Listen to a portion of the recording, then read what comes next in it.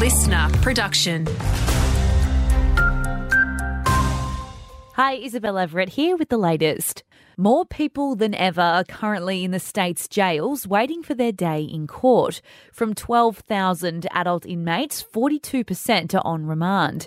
Jackie Fitzgerald from the Bureau of Crime Statistics puts that down to police making more arrests. So we're seeing an increase in police activity around domestic violence, non-domestic violence, intimidation, stalking and weapons offences. So we've seen an uptick in charges for those offences and a corresponding increase in the number of people remanded. Authorities are searching for a wanted man as part of a statewide police operation.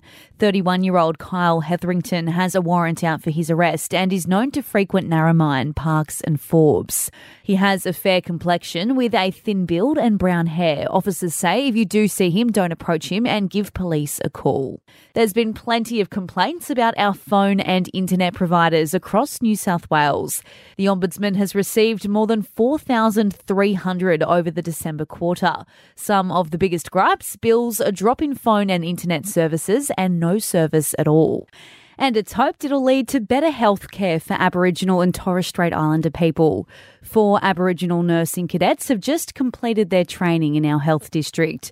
Health Minister Ryan Parks says they'll be taking up positions in Dubbo, Cobar, Mudgee and Bathurst. We know for health outcomes to improve for Aboriginal people, we need Aboriginal people and Aboriginal nurses and healthcare workers working in our hospitals, community and in our senior management positions.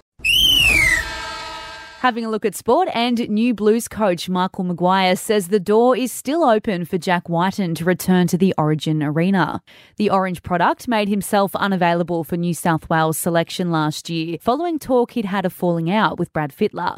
But now we're hearing Whiten is considering a backflip, although Maguire says he won't rush the South's recruit.